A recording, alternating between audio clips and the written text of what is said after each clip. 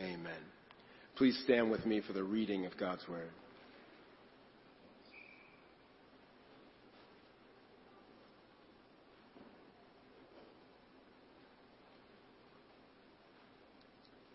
Today's scripture reading is 2 Corinthians 5, verses 11 through 21.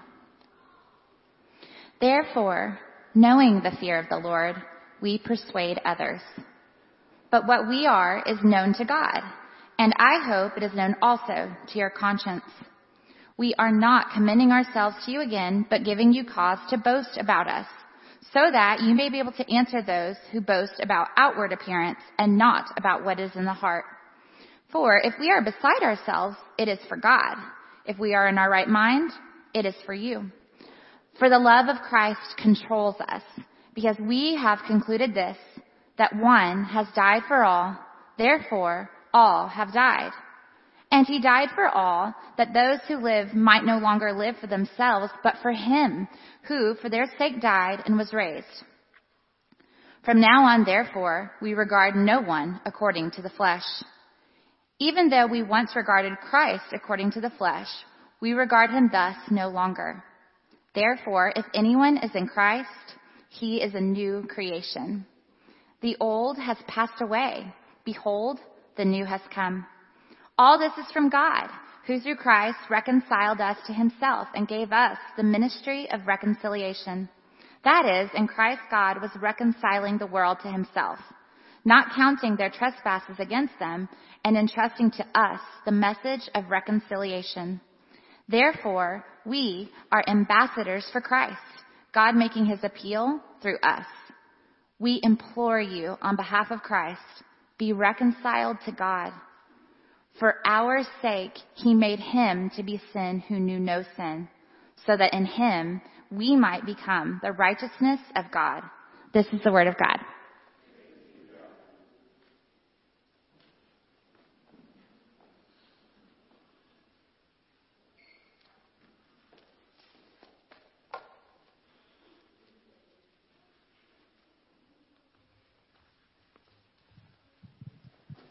Good morning, family of God.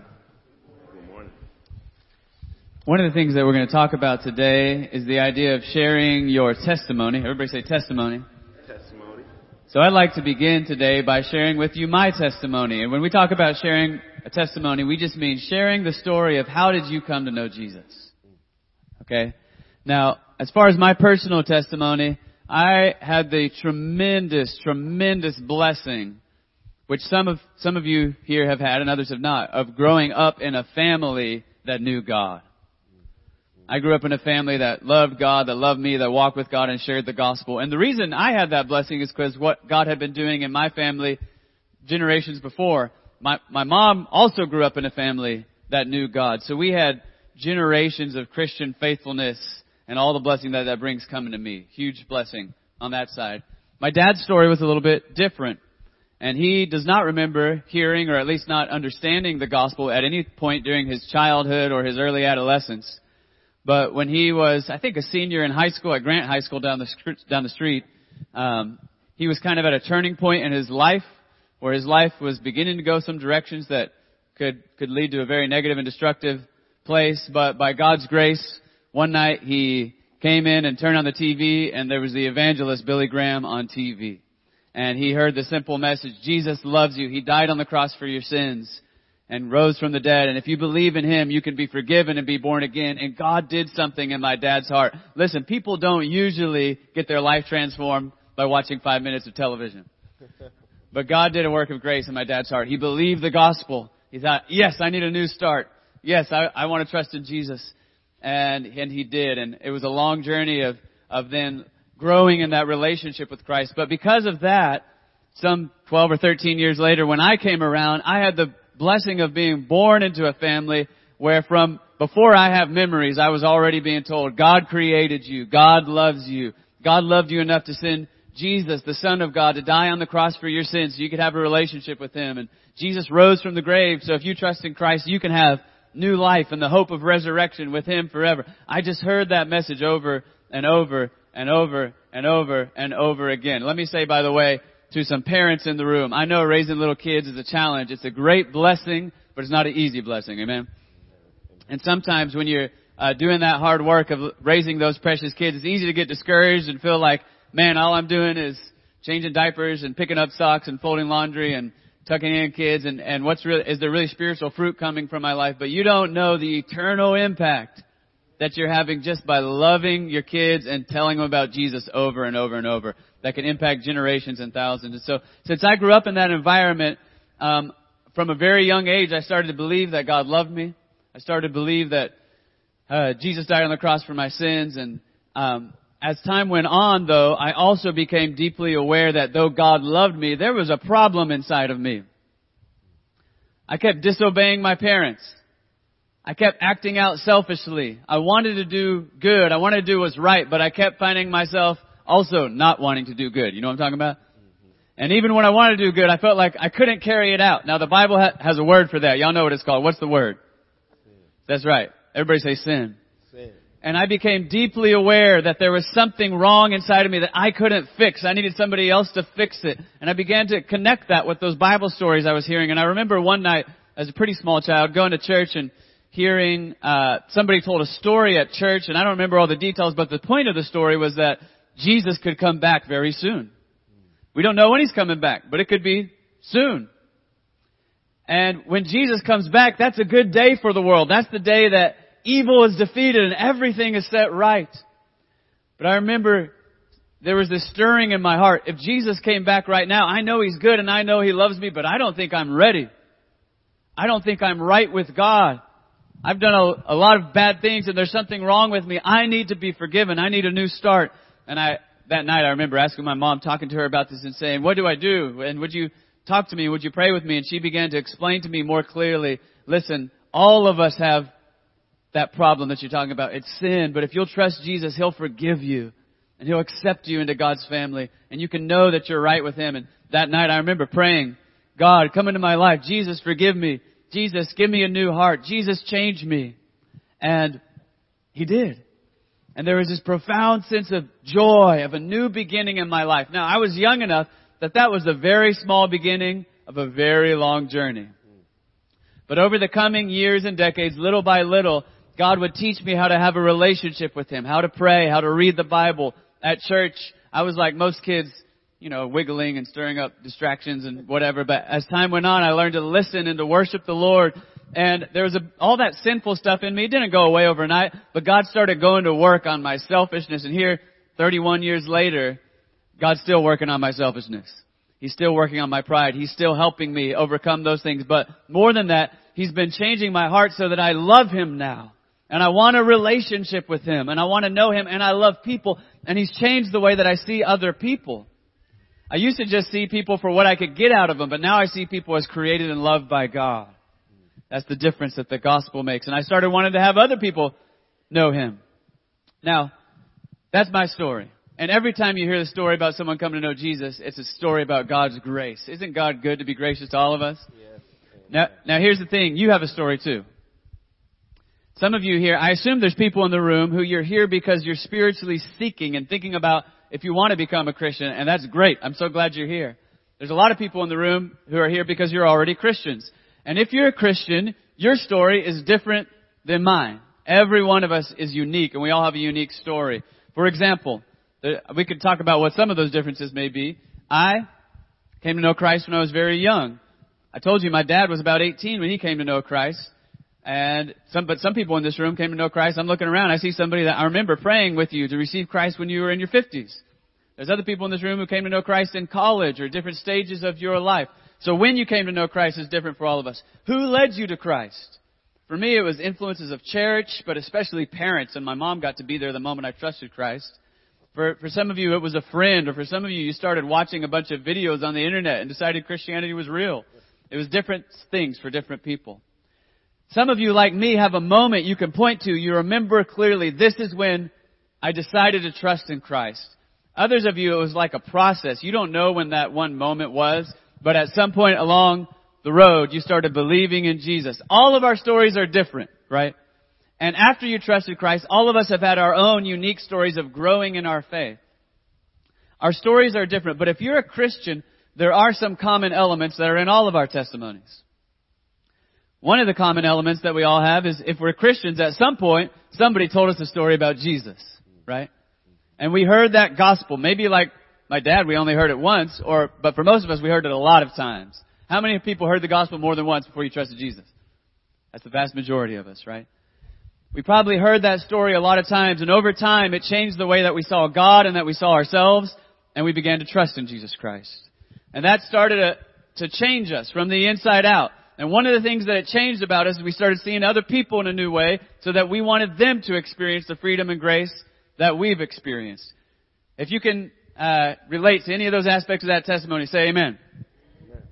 That's the story of the Christian. Now, I tell you that right now to set us up to see that in our passage of Scripture today, Paul is talking about some stuff that's true, but it's not just true, it's real.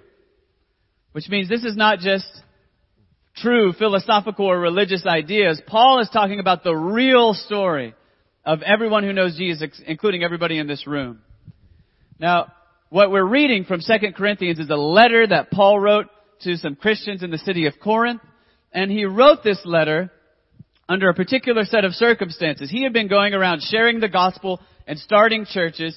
But as he was following Jesus, he got some enemies. He got some critics. They began to criticize his ministry and criticize the gospel he was preaching. And so for the sake of the gospel, he ended up having to defend and explain his ministry. So that's what's happening in this passage.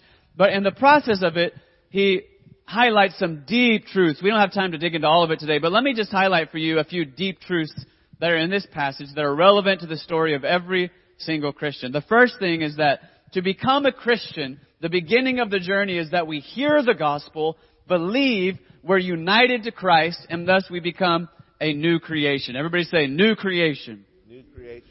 If you want to see this, look with me at verse 17.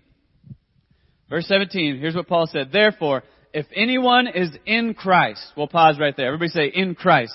In Christ. Now those are two of Paul's favorite words, and he uses those words to talk about the reality. He doesn't explain the whole thing right here. He explains it elsewhere, and I'm just filling you in. But he's talking about the reality that when you hear the message that Jesus is the Son of God who died for you and rose again, and now He's exalted as the King and Lord of creation, when you hear that message and believe it, in it, you're connected to Jesus. Your baptism is a public way that you identify with Jesus, and you're connected to Him. You're in Christ. And it goes on to say, if anyone is in Christ, and here's our other two words, he's a new creation. The old has gone. The old has passed away. Behold, the new has come. All the sinful, self-destructive impulses that we were born with, Jesus starts weakening those so they don't have to control us anymore. Isn't that great news? But not only that, He begins to awaken new godly impulses. We love God. We love people. And one of the things that begins to change in us is the way that we see other people. Paul here tells us that one of the marks of a new creation is that we see other people in a new way. Look with me at verse 16. Right before the verse we just read. Verse 16 says, from now on, therefore, we regard no one according to the flesh. Now, when Paul uses the word flesh, he's talking about not your body. He uses this word to talk about sinful, selfish impulses. And because of sin, most of us are born spending most of our time relating to people about what we can get from them. Okay? He says we don't look at people that way anymore. We used to relate to people based on what they could do for us, what we could get from them, or are they going to help me achieve my goals? Are they going to block my goals? Are they going to make me happy or not? He says we don't do that anymore. He says even though we once regarded Christ according to the flesh, we regard Him thus no longer. Listen, in Paul's story, he did not believe in Jesus. He thought Jesus was a fake, a phony, a fraud, and he tried everything he could do to stop the Christian church until the resurrected Lord Jesus appeared to him. He says, I used to evaluate Jesus in a sinful way, but no more. Now I'm a new creation, and God has caused me to see Jesus and everybody else in a new perspective. What it means is, now when we see a human being, we don't first see what can they do for me or what relationship do they have for me. We begin to see this person was created by God. This person is loved by God. This person has a soul which is made to know God. Down in the core of who they are, they're beautiful. Whatever skin color they are, they're beautiful. Whatever language they speak, they're beautiful. Whatever things they've done good and whatever horrible things they've done in their life, they're still beautiful and loved by God. We see people in a new way. And we know that death is not the end for any of us. Death is the beginning, and we want people to experience the forgiveness and the healing that we've had. So this new way of seeing people then leads to the next reality in this passage. Paul says, we have become ambassadors of Christ. Now he's talking about himself and his team that goes around planting churches, but the stuff he's saying here indirectly applies to all of us as Christians, because we're all called to be ambassadors. Everybody say ambassador. Ambassador. Listen, if you're an ambassador from the United States of America, that means you go to another country, but you're representing the message of this country and its government.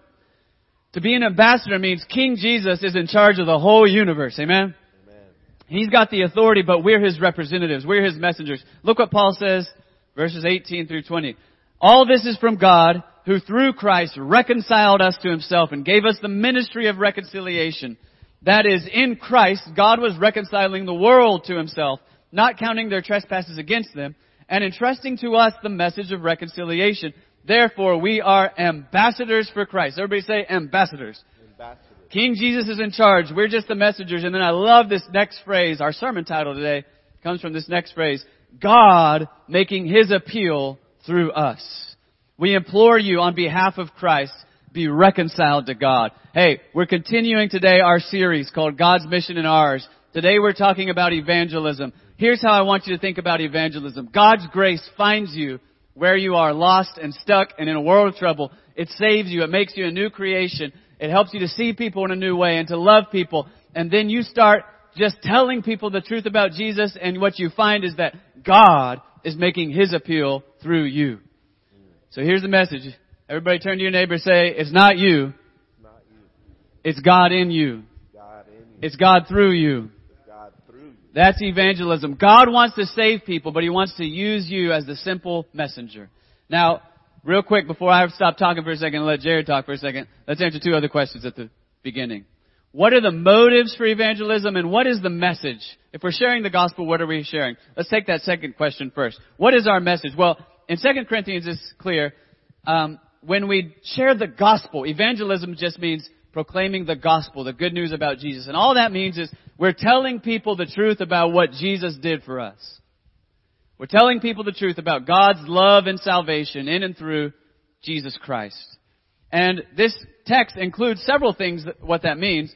One of the key things it means is that on His cross, Jesus got what we deserved so that we could get what He deserves. That's what verse 21 is about. Look at that. It says, for our sake, He, that is God the Father, made Him, that is Jesus, to be sin, who knew no sin, so that in Him we might become the righteousness of God. We could spend hours unpacking that verse, but let's say real quick, here's what it means.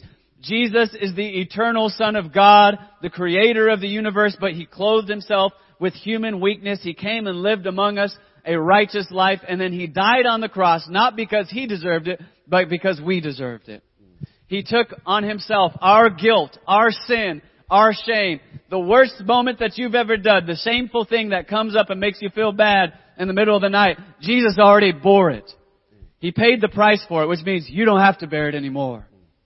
And then He rose again. Jesus, therefore, deserves what He got, which is to be glorified and exalted forever and to reign as King of the universe. Not only does He deserve it, but He's got it. And if we trust in Him, we're united to Him. Everybody say, in Christ. Which means we get adopted as sons of God and we get what He deserves, which is to reign with Him in the new creation. Isn't that glorious news? Yes. The text also makes it clear that we tell people the truth about Jesus, that they can become a new creation. They can be reconciled with God, which means their relationship with God, which was broken by sin, can be healed. They can be forgiven. We seek to persuade people, as verse 11 says. That doesn't mean we manipulate people or pressure people. It just means we do our best to help people understand why we think this gospel is true and how we've seen it's beautiful and good. We persuade people. And we lovingly invite people to respond to us. Look again, verse 20. We implore you on behalf of Christ, be reconciled to God. That means with all of our friends and family and loved ones and neighbors, we don't have to try and force anything on them. We just tell them the truth about Jesus and we say, man, we've experienced freedom and salvation with Him. Why don't you come try Jesus out? Come trust Him. Come walk with Him. Turn from your sin. He'll give you life. That's evangelism. Everybody say evangelism. Evangelism. Today we're talking about the first aspect of our community mission, sharing the gospel with our neighbors in South Oklahoma City and beyond. We want to share this gospel. Now, I just downloaded all the theology. For the rest of the day, we're going to get practical. Would you like to get practical for a few minutes? Everybody turn to your neighbor and say, let's get practical. Let's get practical. Here's the truth. Some people are natural, God-gifted evangelists. There's a few of them in this room. I'm looking around and seeing some of them. You love to share the gospel. You do it all the time without even noticing that you're doing it, and you're good at it. It's wonderful to have those in the body of Christ. For a lot of us, we struggle with it. We feel like it's hard, and we feel like we're not good at it. Both of those deserve an amen. Amen? Amen. That was a lot of amens in a row. Now, here's what I want to encourage you with before Jared starts giving you some practical tips. Ultimately, remember what verse 20 said. The power does not come from you. The power does not come from you. God's going to save people not because you're a great communicator, not because you're very persuasive or very knowledgeable. God's going to save people because God is a mighty Savior. That's right. But it's God working through you. That if you'll just be faithful to share with people about Jesus, He's going to do His work.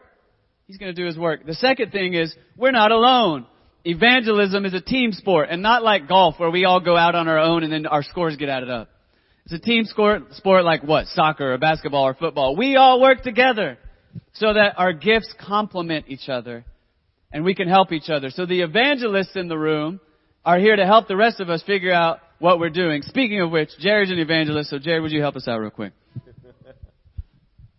Yeah. Is my mic on? Yes. I should have asked, was mine on? Yeah. Great. Dude. It's wonderful when both the mics work. Y'all don't understand. My heart is pounding. I am so excited about this topic. I'm so excited. Can you feel the zeal coming off of John Mark right now? Guys, I want you to think about this real quick. The God of the universe has come to you and gave you life. He's transformed your life. Your testimony has power. Amen. We overcome by what? The word of the testimony, y'all. I want us to understand this. This is our great hope. This is why we share it every week. This is why I'm so excited right now. My heart is beating. Amen. Because when I get to share my testimony, I get to share why my eternal destiny has been changed. Amen. That's right. You do too. Oh my goodness. This is so good. I'm going to share with you a couple tools today. They're both from the Navigators. And they're both helping us to kind of structure some things so that we can get good about writing down and have it in our mind while having flexibility with the Holy Spirit to help us share the gospel with others. So we do the work on our part and we allow for God to work through us like verse 20 calls us to. Okay? So here's what this tool is. It's from the Navigators. If you have community groups or if you want to come talk to me afterwards, I will give you this tool. I would love to give it to you, but I'm just going to go through it really quickly and share with you a couple practical tips. The tool starts off by reminding us that we need to be ready in season and out of season, 1 Peter 3:15. And then it points us to this reality that we had other brothers who did this for us and modeled this for us, and we don't have to just look to somebody else. We can also look to the Scriptures. In Acts 26, Paul stood before King Agrippa, and he started sharing before his salvation how he met Christ, and after conversion what it looked like to walk with him. And I want to do that right now, and I want to model this for you with my own testimony. You know, there's times where I just want to share this like little quick and helpful tip. Be a question asker. Be a question asker and an active listener. There's been several times where I have written out my testimony on purpose. I was just writing it out. And then I started asking, what are some of those motivations that John Mark was talking about? What are some of those motivations for me to come to know Christ? What are some of those background things that were running through my head, those narratives that were in my head that that I needed to find out what was God doing in my life and how was he transforming my life. And so I'm just going to use one example right here. Everybody say, sorry, I'm blanking on this. Everybody say, insecurities. Insecurity. That is what my life was like before Christ. I spent a lot of my young life as a young black boy in a majority white school, in a majority white neighborhood. My mom was very intentional. She was going to move us out of the hood. She was not going to have us grow up in schools that weren't going to teach me. And so she moved. She got a HUD home with her husband, and we all moved to Broken Arrow, Oklahoma, and I started going to Broken Arrow High School, Broken Arrow Middle School and Broken Arrow Elementary. And my whole life I was dealing with these insecurities. And the way that I found a solution, the number 2 says, what solutions for your life did you try that didn't work? I was searching for solutions in athletics. Y'all know me. Y'all stood next to me. I'm kind of tall. And I love to hoop. It was so good, but there was a lot of motivations behind that. It wasn't just that I just loved it for the game. I was really searching out to be sought and seen. I wanted to be seen and known. And I would do this, and, lo and behold, I started getting kind of good at basketball. And people started coming around and watching games, and scouts started coming to games and talking to me. And, I was like, oh, man, okay. So now I'm getting noticed. People who I didn't know would come up to me and be like, hey, good game, man. You're awesome, yada, yada. I continued on this journey for, all my high school and college, just kind of searching. The next point says, that was the before part. The next part says how. What were the circumstances that caused you to consider Christ? When I was in college, we had like the best record our school had ever had in school history. It was amazing. It was a beautiful year. Everything was going great. We got qualified for nationals, and then all of a sudden, I started feeling myself getting kind of sad. My senior year of college, and I was still wondering, where is my significance coming from? I don't really have an identity. What am I going to do with my life? And so God one night came and I think touched me on the shoulder while I was up still searching. I would make beats and instrumentals and things like that late at night, and I was just searching for some answers. I would Google while I was doing that, and I was looking up things, and I just couldn't find the answers.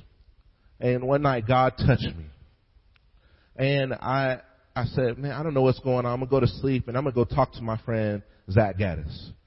My friend Zach Gaddis was a pastor's kid. Well, still is a pastor's kid, technically. And he was at the same school as I, on the same basketball team as I. And he, at the time, he was wondering about how he should follow Jesus at the same time. So I went to his room, and I just started downloading what just happened to me the night before. What is this? I don't understand what I'm supposed to be doing. And I need like help. And we were playing NBA 2K, y'all. And he was probably beating me at the time. That's all right. We went back and forth. And he ended up dropping his controller as I'm talking to him and stopping the game in the middle of the game. You never stop the game in 2K. You just don't. You know what I'm saying? You balling. It's time to win. And he stopped the game. And he was like, man, I've been watching some TV pastors. And I feel like God is telling me that I need to start following him. And I said, bro, I think that's what God's saying to me too. And so we started reading through the Gospels. And I got to Matthew chapter 6:33. Oh my goodness. Seek first the kingdom of God and his righteousness, and all these things will be added to you. Amen. And I realized for the first time, y'all, God didn't just die on the cross. I heard that message so many times. God didn't just die on the cross for my sins.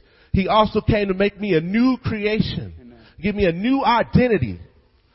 And it changed my life. I looked at that scripture for the first time, and it just blew my mind. I said, yes, Jesus, that's what I want. I want you to change my heart. I want you to make me new. And I gave my life to Jesus right then. Amen. Yeah, you can clap for that. You can clap for that. Amen. But that journey was not done. See, the real beauty of this tool, and for some of you guys, I know you talked about, John Mark talked about that there's so many different aspects, even if you grew up in a Christian home. One of the more beautiful things that I've heard sometimes, my wife share what God is doing in her life right now. Did you catch that? One of the more beautiful things about the testimony that I've seen is what God is doing in her life right now. It's beautiful. And I can give you some examples of my story, what God is doing in my life. God took me from McPherson to Tulsa, back to McPherson, which is where I went to college at, back to Tulsa, and then somehow I made it up here in Oklahoma City because God sent me here. And all throughout that way, God was showing me that eternal life was not something that was like way distant in the future, but it was happening right now. As I started reading through the Gospel of John, I got to John chapter 17, okay, which is a book in the Bible from somebody who is a witness to the things of Christ. And when I got to 17, Jesus starts his high priestly prayer, and he starts praying for believers, and he said, this is eternal life. And let me summarize it for you. That they know God the Father, and that they know the one whom he sent.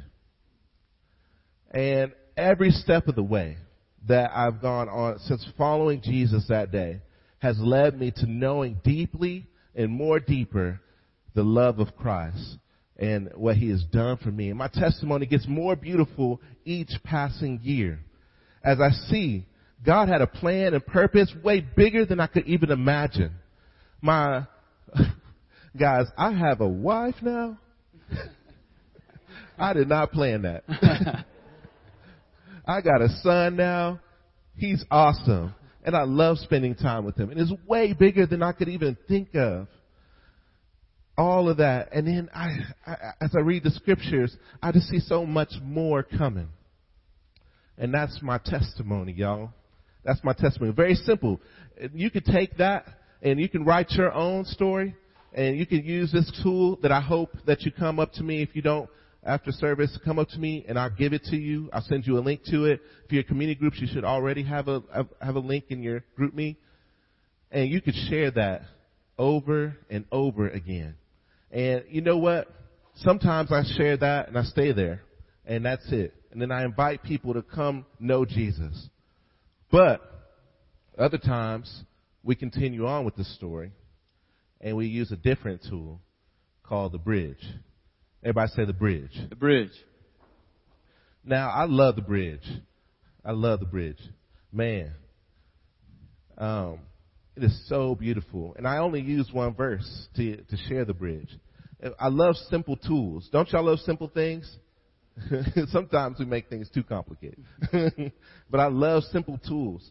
And so it starts off by just on a blank sheet of paper, a napkin, or anything like that, just writing down, for the wages of sin is death, but the gift of God. And I memorized it by saying the free gift of God is eternal life in Christ Jesus our Lord. I love the free gift, and I'll explain it more in a little bit why I use free gift often. But I just start writing it down. And as I'm writing it down, I start sharing the good news and the bad news of the gospel. First with the bad news. That in the beginning, God created everything. And his crown jewel of creation was human beings. Or the best part of creation is human beings. And so I start drawing a little mountain on one side. And I put God here on that side of the mountain. And I put people. I actually put people on that side to begin with. And then everything went wrong. Human beings rebelled against God. They sinned. And then I take that sentence that I wrote with Romans 6:23 and I circle sin. They sinned against God. And then I erase the people from that side. And I start making another mountain on the other side. And then I draw a stick figure here. And I write sin on that side underneath the mountain. And I say, hey, do you know what sin is? Remember, we ask questions. Their understanding of the gospel and of these different terms is more important than mine is right now because I'm sharing it with them. So I want them to share it. And so they come and they say certain things like, bad things. And if it's good, I affirm it. I'm like, yeah, that's exactly what sin is. If it's not, then I helpfully, lead them to just a generic answer for sin, which is anything we think, say, or do that disobeys God. And then I continue on with the sentence. And it says wages. For the wages of sin is death. And I draw a little arrow from sin down to wages. And I ask, if it's an adult, I don't belittle them. Everybody knows what a wage is if you're an adult. But if it's a kid, sometimes they don't. But if I ask them this question, hey, when you go to work, what's supposed to happen afterwards? And you know what they say? You're supposed to get paid. You're supposed to get money. I actually had experience with this week, and I'll tell you more about it later on in the sermon. It was really beautiful. They say, yeah, I'm supposed to get paid. And I'm like, yeah, that's right. So what you deserve for your work, okay, is like a wage. Well, look at what the verse is saying. The wages of sin has what?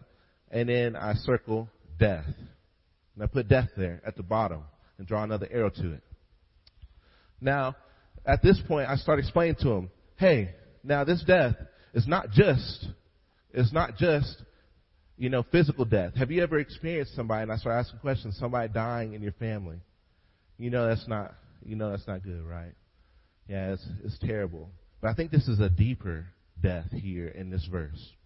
Because the next sentence explains that the free gift of God is eternal life. So, death here actually means eternal death. Because when we sin, we were separated from God forever.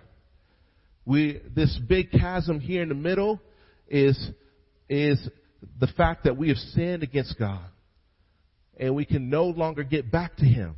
And then I start explaining all the different things that human beings try to do in order to get back to God. We try good religion. We try being good people. We try loving people. All great things, all good things. But it's not enough to get back to God. You can think about the best person you know, and as they jump, they might jump a little bit farther than you. But they still don't have enough to get to the other side. But here's the good news. Here's the good news. The best part of this verse is the but. Everybody say but. But the free gift, and I start writing on the other side, free gift, on God's side. I say free gift, and I write but in the middle. The free gift of God is eternal life, and I write eternal life. And then I start drawing a cross in the middle, bridging the two gaps. Eternal life in Christ Jesus. And I write Christ Jesus across, our Lord. And typically, I just love to do this, but I would draw a king, like a king's hat on top of the cross. And I ask them, hey, have you ever received a gift before? And they're all like, yeah. It's like, yeah, it was a good thing, right? They're like, yeah. Well, think about it this way. The verse says free gift of God. Okay? So for you, it was free. For you, it was free. But for God, it was very costly. If you think about it, anytime you give a gift or get a gift, somebody else had to pay for it. This cost God everything. He had to give His only Son on a cross so that we could get what Jesus deserved and Jesus could get what we deserve. So, all you have to do is trust in Jesus. So I write trust across the top of the cross. Or sometimes I write believe. And I walk them through the ABCs. Admit that you are a sinner. That you died on the cross. That you have sinned against God. Believe that Jesus died on the cross for your sins. And confess that Jesus is Lord. I lead them through that. And ask them, hey, is today the day that you would like to make that decision? To follow Christ and to be made new in Him. And, from there I've been told yes. From there I've been told no. Been rejected. But they've heard the gospel. And the good news is good news, whether it's accepted or rejected. I think sometimes we have to be okay with this. I'm going to share this one last thing before I pass it back to John Mark. But I want to share this because I think this is like an act of fear for a lot of us. That sometimes we're afraid for the conversation to go ways we don't want it to go. Or we get this tool and we want it to go a certain way. And yet we're afraid that if we don't have all the answers, that we can't, share the gospel. But I'm just here to tell you, you don't have to have all the answers to share the gospel. You can ask those questions and allow people to respond. Because as people respond to what you're saying, a lot of times you get down to their deep motivations. And you can speak to those directly. So I just want to encourage us, don't be afraid. Don't be afraid to share the gospel. It is that simple. And it's only one verse. Free gift of God, eternal life. And we can do that. All of us can do that. Very simply. Amen. Hey, Jared just shared with you some practical tips, some gold. Could you tell from the way he told the story that this is stuff he's actually done? A lot of times. He's not saying, in theory, if a person wanted to share the gospel, he's saying, this is what I have done.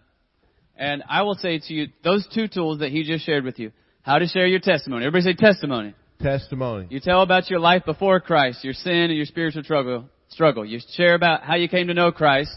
And you share about what God has done in your life since, especially what He's doing right now. That's one tool. And the other tool is how to share the gospel with just one verse, using Romans 6:23. Those two tools were taught to me early in my spiritual life. I don't even remember when. But they were taught to me early. And since then, I have used that combination probably hundreds of times and seen dozens of people commit their life to Christ. It's real. It's simple. So if you want to practice those tools, let me just say, there's only so much you can get out of listening to sermons in general. Amen? Listening to sermons is not enough for your life. We need people to help us. We need practical help. So your community group leaders have hopefully already sent to you. If not, you get on them on GroupMe right now and ask them to put it in the GroupMe or whatever group text you guys use. They should have sent to you the two handouts he was talking about. How to share your testimony and one verse evangelism. And you can look at those handouts. We'll probably put them on Facebook also this week, so you can click the link. And you can go to the podcast and listen to Jared explain those again, and then practice with your community group. That's the goal.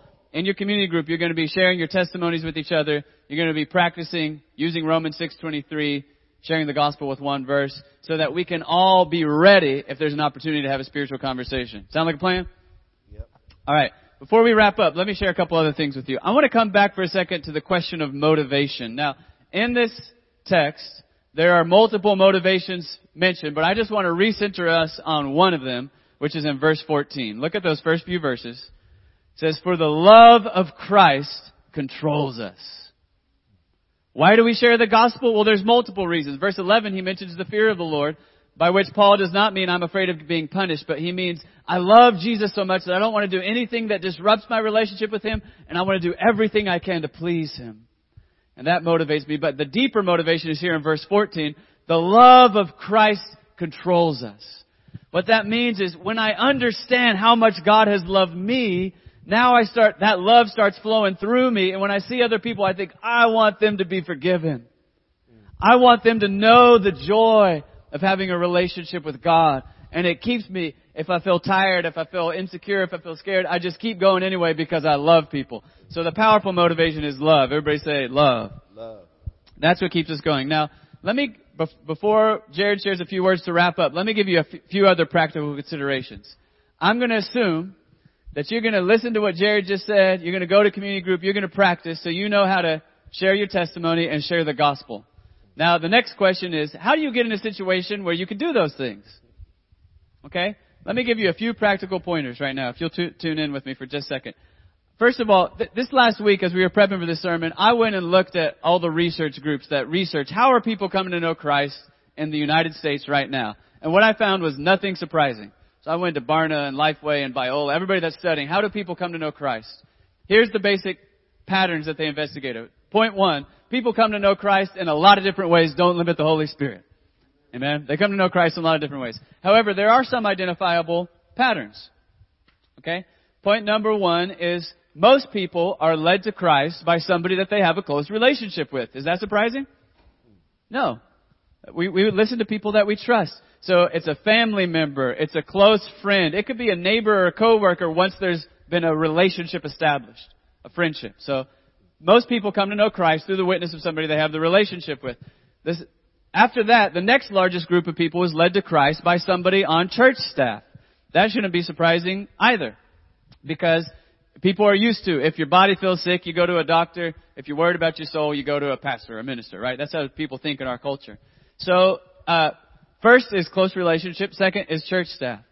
That's worth noting. Another thing that all the research shows is the most likely time for somebody to come to know Christ is during their elementary school age. That's the most likely time. Makes sense.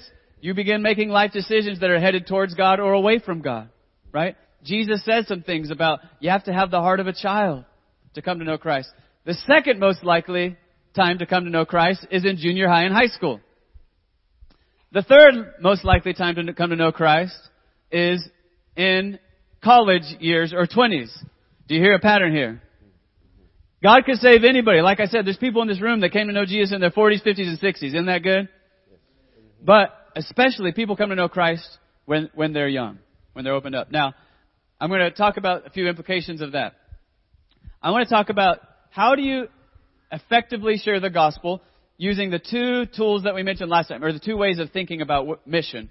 One of them is personal organic ministry, personal organic evangelism, and the other one is strategic, intentional corporate evangelism. Okay, if we want to talk about strategic, intentional corporate evangelism, I'll just make it real simple. If you think about the 3 Christ Community Church ministry teams that we're always trying to get people to join, they are intentionally focused on reaching the young, children, youth, and college students. Not limited to that, but there's an emphasis on that. And they are intentionally focused on methods that we can work together to build close relationships in the community so that we have friendships in the neighborhood or in the school or on the college campus.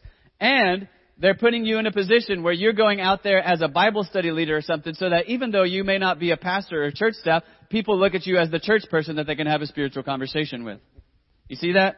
So those ministry teams are designed to put you in the situation that is going to make it likely for you to get to have these gospel conversations easily, which is why we've seen hundreds of people come to know Christ through those teams. Okay? But second of all, here's some tips about personal organic evangelism.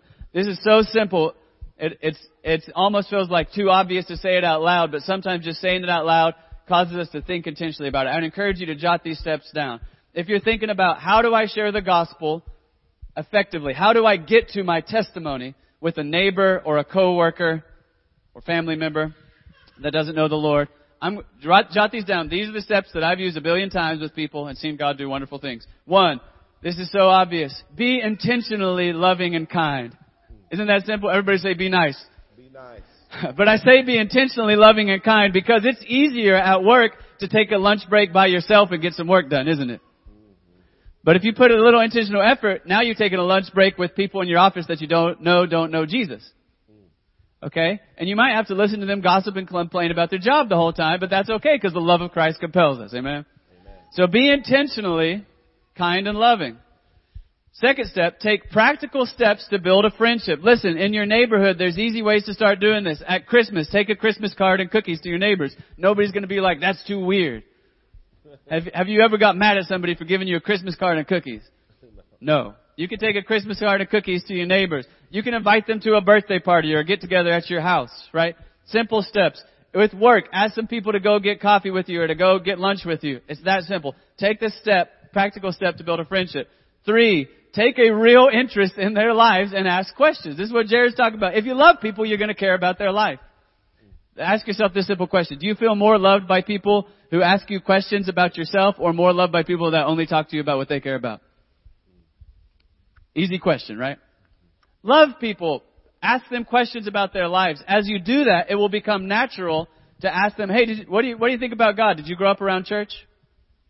And people like to tell you what they think about stuff, including what they think about God. And then that makes it real easy. This is the next step. After you've asked about their spiritual lives, ask them the simple question, would you mind if I share with you a story about my spiritual journey? I have taken that step of just relating to people in natural ways with people I've known for 10 years and with people I've known for 10 minutes and made it easy. When you ask them, would you mind if I share with you a simple story about my spiritual journey? Guess what they all say? Yes. And now they just ask you to share your testimony. And I've done that hundreds of times and got to talk to people about the gospel. So there's some simple tips how you can get to that place where it's easy to do what Jared just trained you to do. Now, Jared, it's time for you to bring us home in this sermon. Hey, just remember, I know we've been up here for a long time, but afterwards there's pizza today. Amen? Amen. Okay. Amen.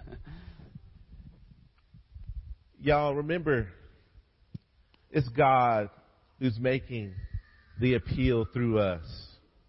It is the grace of God that is just working through you all the time. And I see it. I see it all the time. Y'all, you don't have to feel super skilled in doing it. All we have to do is have a willing heart, a good heart.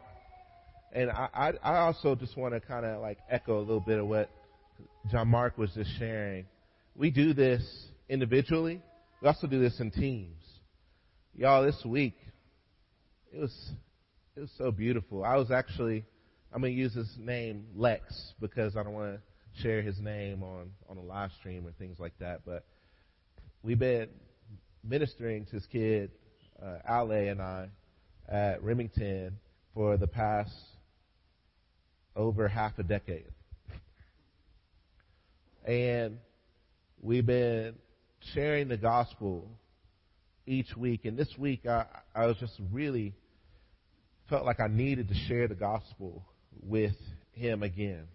Because he's heard it several times, has made an indication, but there's not really been a lot of change. And I really want to see him walk with God. He's been with us for so long. And so I started sitting down with him, and I'm sharing with him that tool. Literally, sharing with him that tool. Something that I've used, I don't know, all kinds of times. And there's a young girl named A. I'm just going to use A for her name. And she's 13 years old. She came and sat in the group as I was talking to him and another young kid. And she started listening to the story as I'm sharing it. And afterwards, this simple tool. What tool are you talking about? The bridge. The bridge illustration, Romans 6:23. Romans 6:23.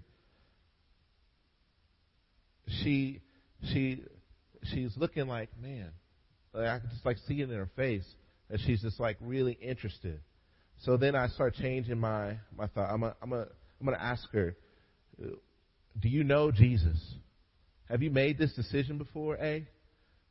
And you know what she said? She said, no, I haven't.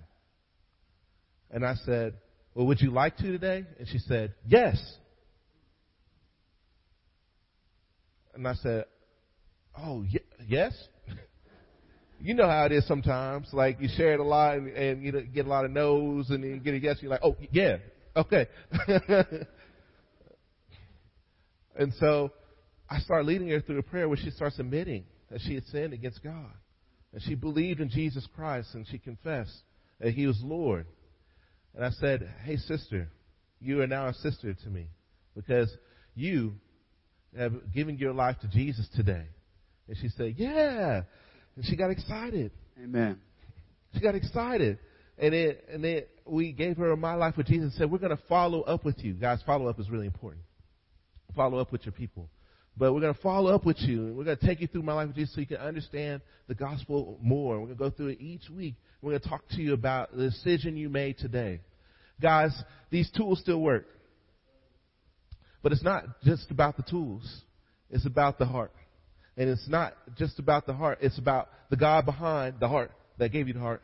And He's making this appeal through you all the time. Do you believe that?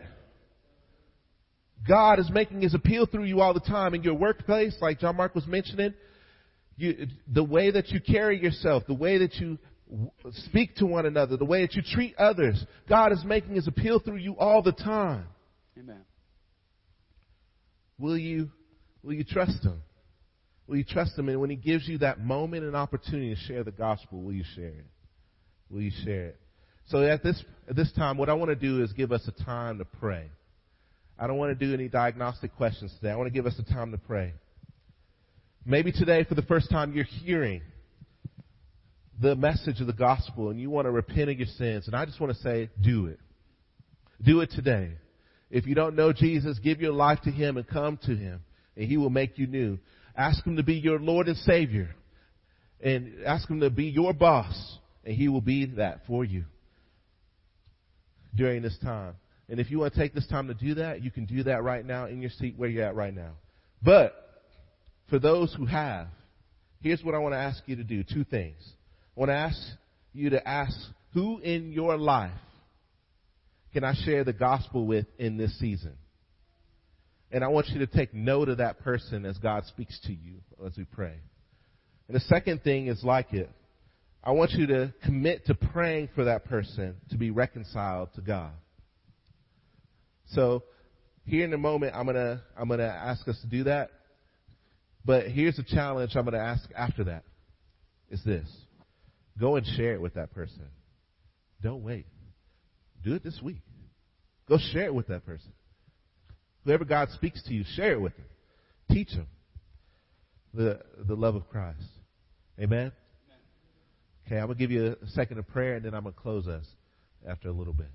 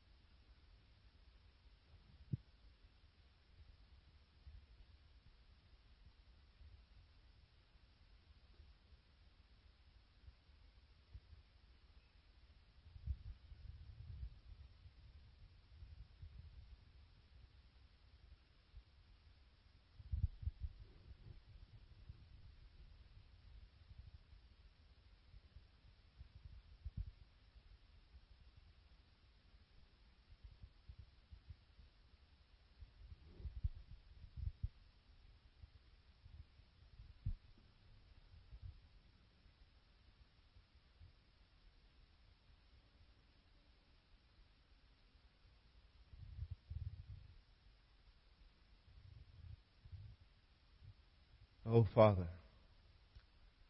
we love you. Lord, help us to commit who you just spoke to us, to sharing the gospel, to praying for them, they may know Christ. And Lord, as we go from here, Lord, I pray that you help us to remember what one of the scriptures we went through last week, which is Matthew 28, 18 through 20. That you will be with us always to the end of the age. Lord, help us to believe that, to go with the power of Christ behind us and before us, and to go with boldness to share the gospel as we are. We pray all this in Jesus' name. Amen.